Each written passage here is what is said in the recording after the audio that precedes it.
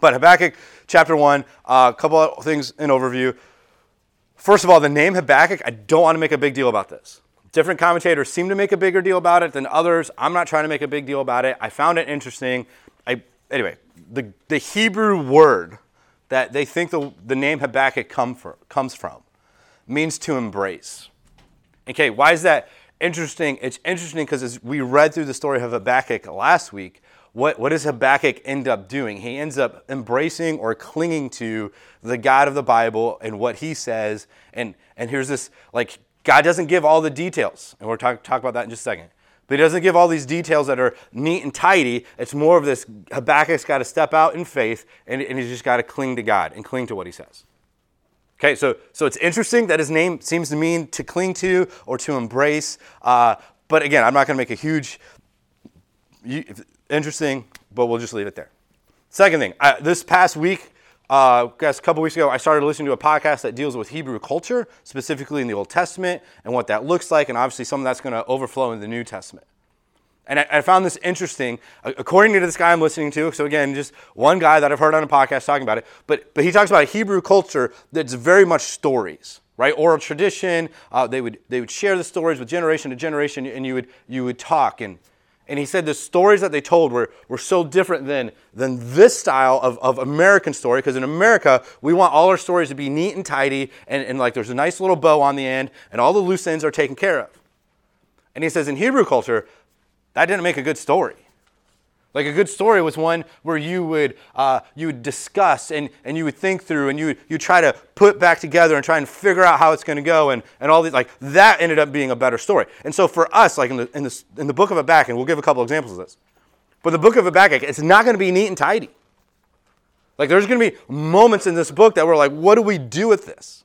Like how do we handle that? How is there a God who's going to judge his people with people that are far worse than his people are? Like, okay, so again, we're not looking for neat and tidy. We're not looking for everything to be wrapped up with a little bow. Okay, couple examples. Old Testament, probably the most familiar example, book of Job. Right, like if you walk through the book of Job and you say, man, I got it. Like, man, what a great ending and everything just wrapped up nice and neat. Like, no, you didn't get the book of Job, I don't think. Because there's a lot of times where it's like, here's advice given to Job, and the Bible doesn't say, hey, this was good advice or this was bad advice.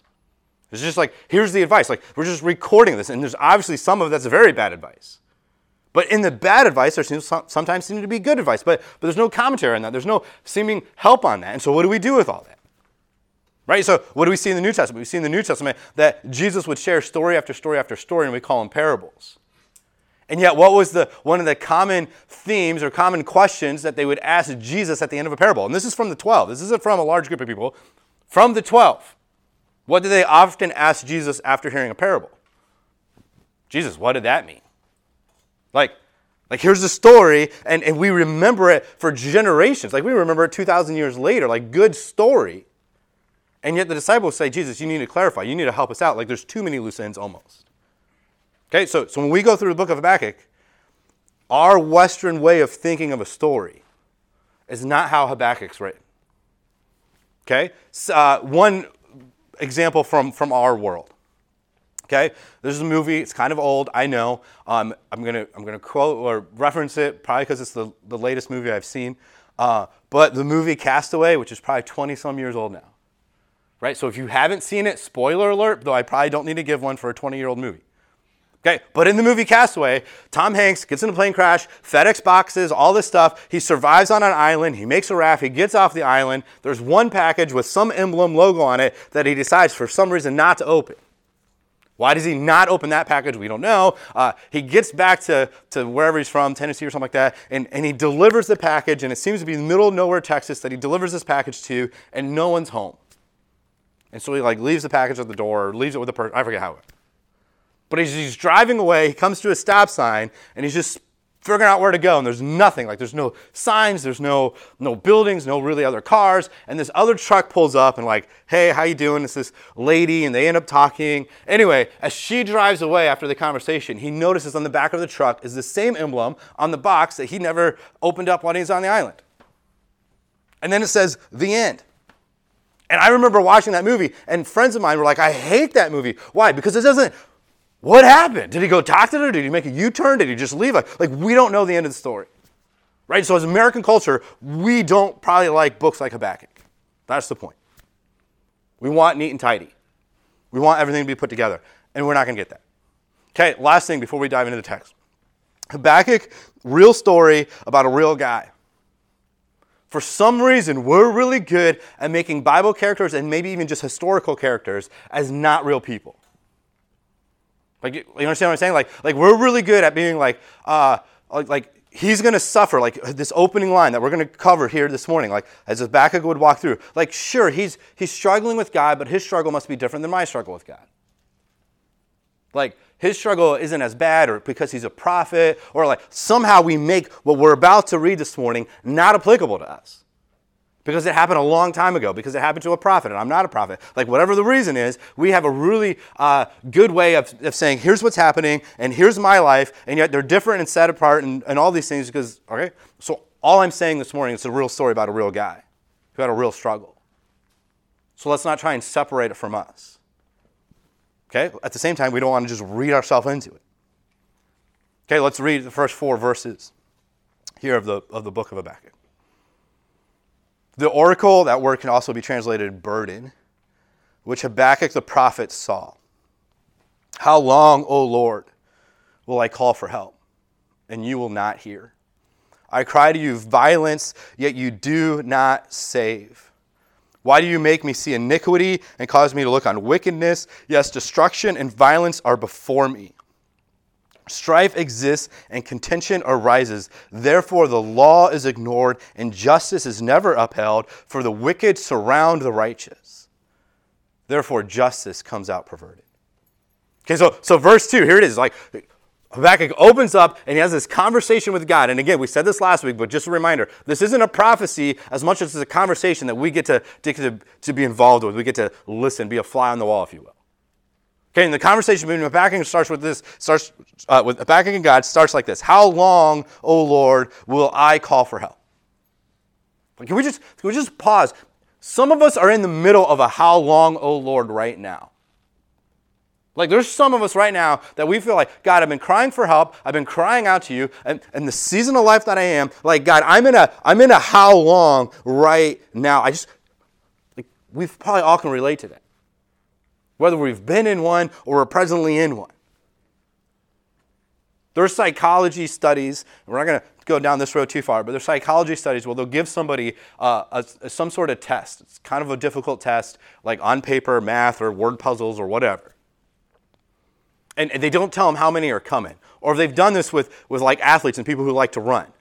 Like, hey, we're going to time you on this run. But they don't tell them how long.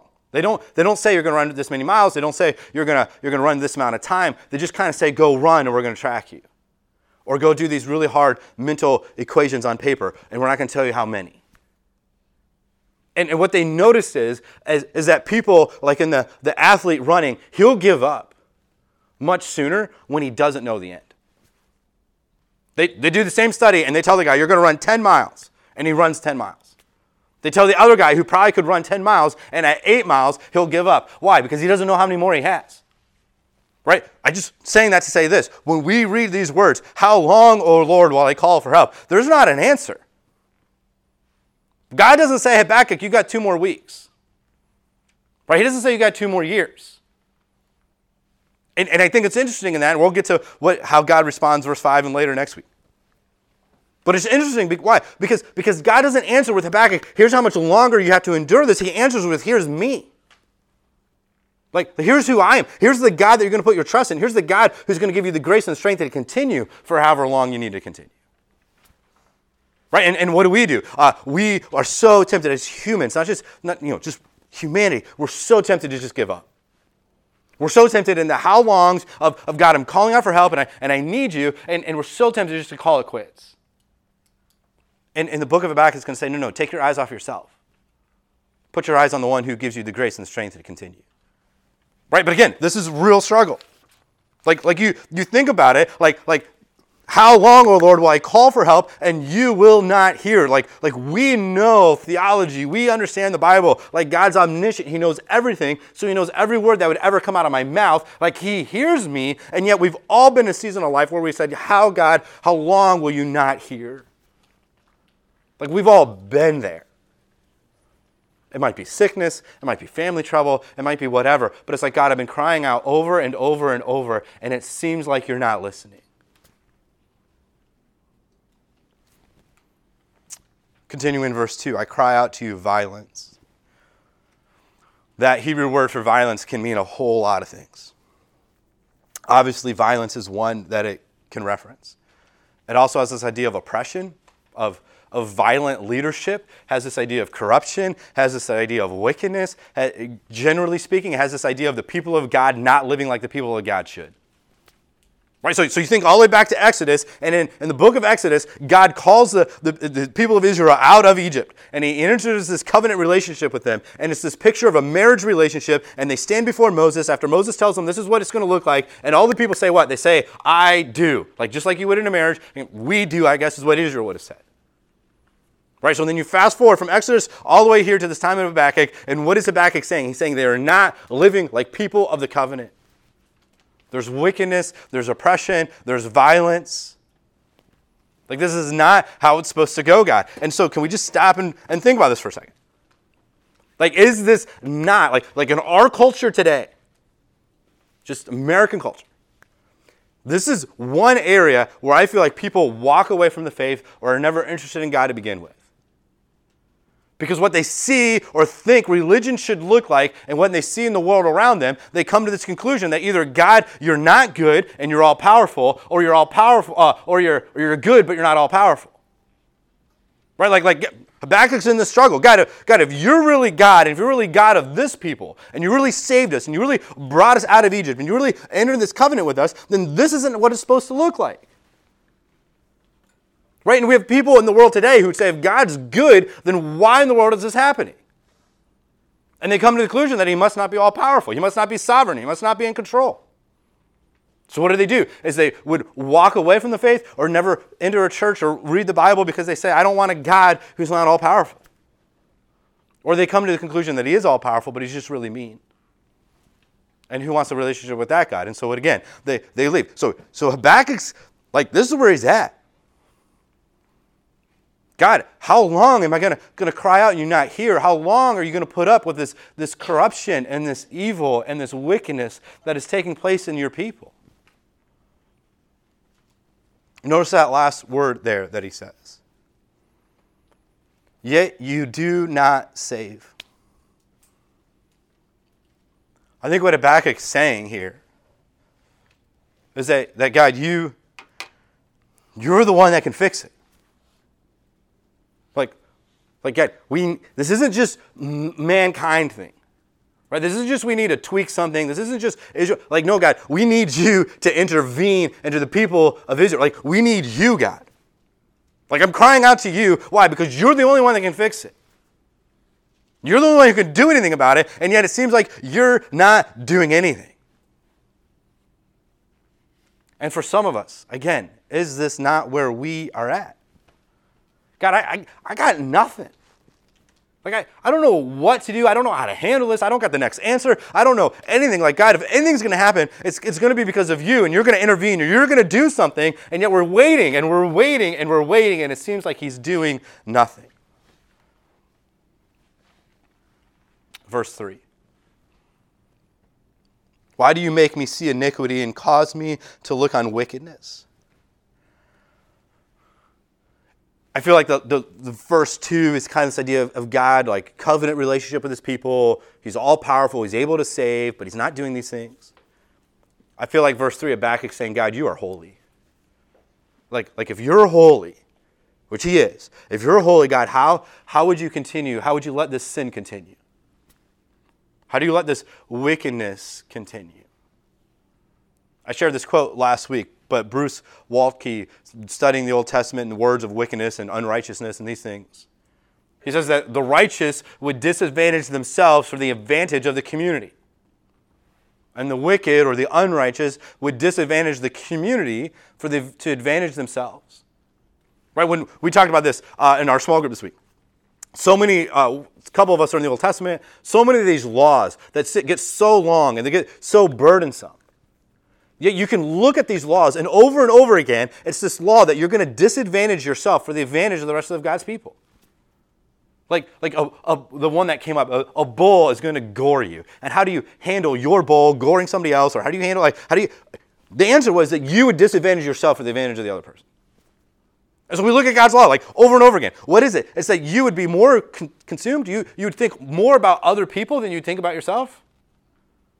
And then you look at what? You look at the story of Habakkuk. You think this is happening during the end of 2 Kings timeline. In 2 Kings, there's kings that are doing things for their own advantage. There's priests who are doing things for their own advantage. There's prophets who are doing things for their own advantage.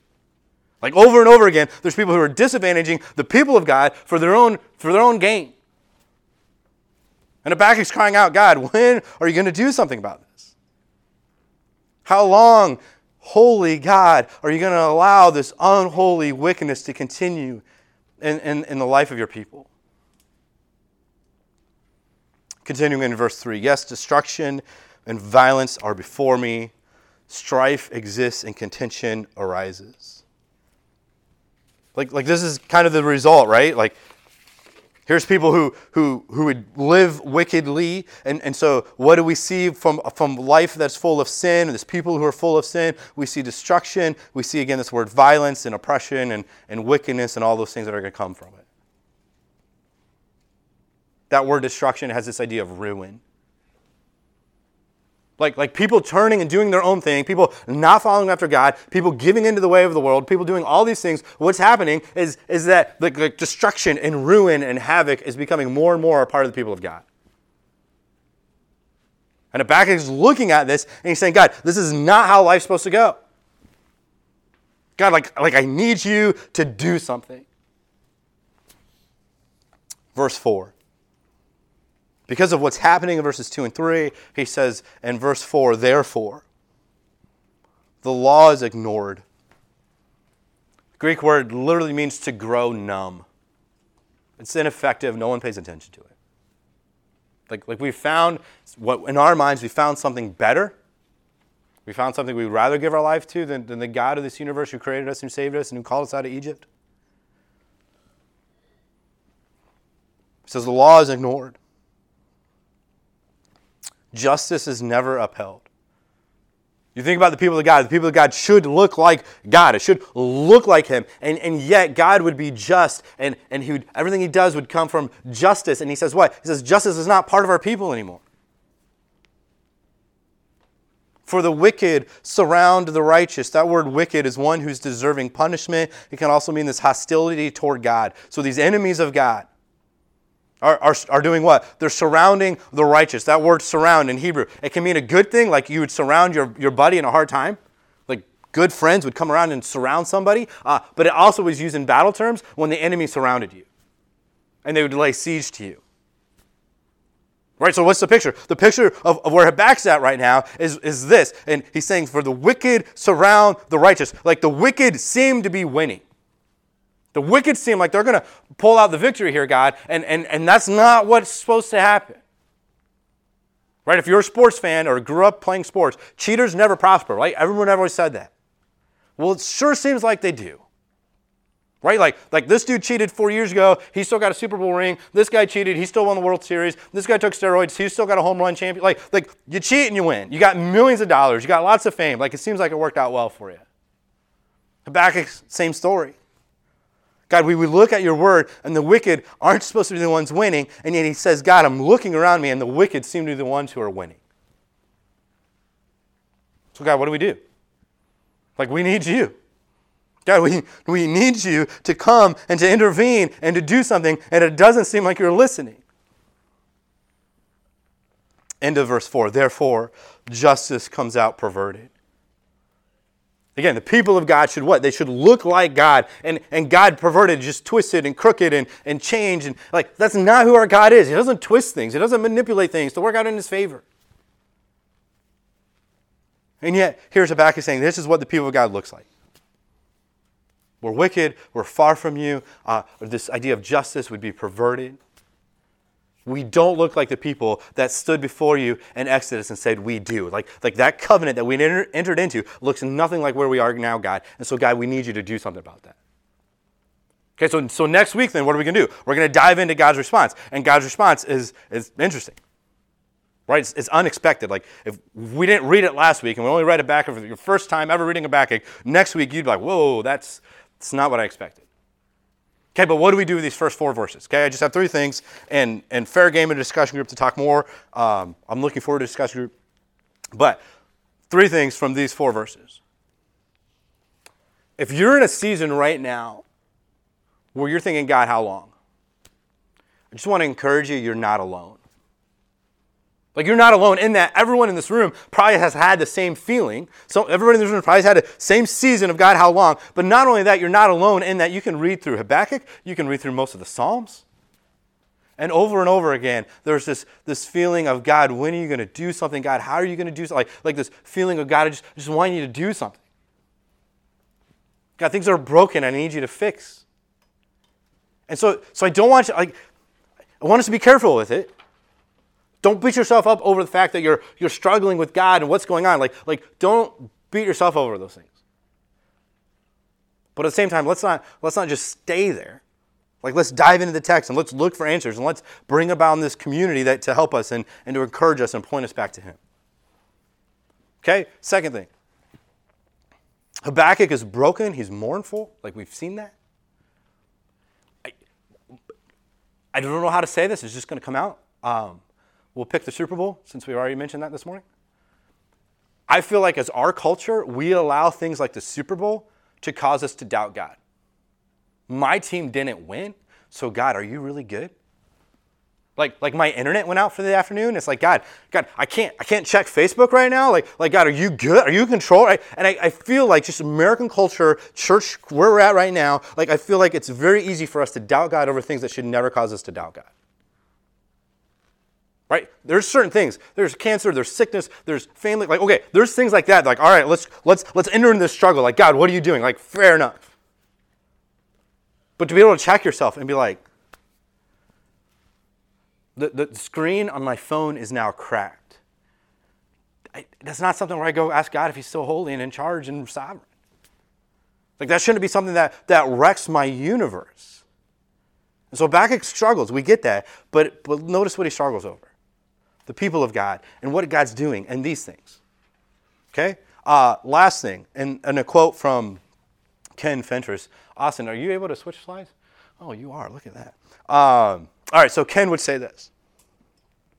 Big picture. Let me give you a little zoom out. We're going to zoom out. I feel like what we do as just Westerners and Americans, it's a lot about the individual. Right, and going through Ephesians, going through the Sermon on the Mount, going through other things that we've gone through in the last year or two, I feel like there's this big picture of the kingdom of God, the people of God, and it's more than just the individual, right? So trying to zoom out here from just the individual, what we're going through. Here's what Ken Fentress would say. In the same way, which is a horrible way to start a quote, but I didn't know where else to start it. In the same way, it seems that trouble and iniquity characterize the present cultural landscape of our society. It seems as though people go on sinning against the commands of God with impunity. One question we should ask ourselves is whether we have the same perspective on the sinfulness of human society as Habakkuk. He was disturbed, not amused, by the sinfulness of society. Are we amused by the current state of our society, or are we proudly concerned for the consequences of sin on humanity? If Christians do not weep over the lostness of society, then there is no hope for society. We are the salt of the earth and the light of the world, according to Jesus, Matthew 5. I found that quote interesting. In that, not being on social media as much anymore, but on social media, people who would profess Christ would post things on their social media that I was like, Christians that had nothing to do with that. And they would proudly join in. And here, Ken would say, do we have the same perspective on sinfulness, that we would be broken and disturbed, not amused? Like hopefully we're praying for one another. Hopefully we pray for our church. But like, when's the last time we prayed over our society and the brokenness of what's going on in the world around us? When's the last time we cried and mourned over the sin that's taking place in our county, in our city, in our area, in our neighborhoods? And so again, like, we are all in some sort of struggle like Habakkuk's in, and yet at the same time, I want us to recognize there's more than this, just that's going on in the world. And so we want to pray for our struggle, but we also want to pray that God would intervene in our communities and in our counties and in our country and throughout the world. All right, let's pray. Slides look like they're working. We'll sing, and then after all that, we'll get back to discussion group. But let's pray. Father, thank you. Thank you for the book of Habakkuk. Thank you that we are not alone. That we don't have to struggle with some of these ideas and feel like we're just really bad at Christians. God, thank you that there's others before us who have struggled. Thank you that we get this conversation between you and Habakkuk, and we get to dive into it. We get to learn from it. So God, in the struggle, whatever struggle we might be in right now, in our struggle, we pray that we would run to you. We would go to you. We'd find you and find your word. We'd find others to encourage us. God, I pray that you'd use whatever struggle we're in now to grow us, to grow our knowledge of you, to grow our understanding of you. May you help us to love you more and more. May you help us to be more and more like your Son. We pray these things in his name.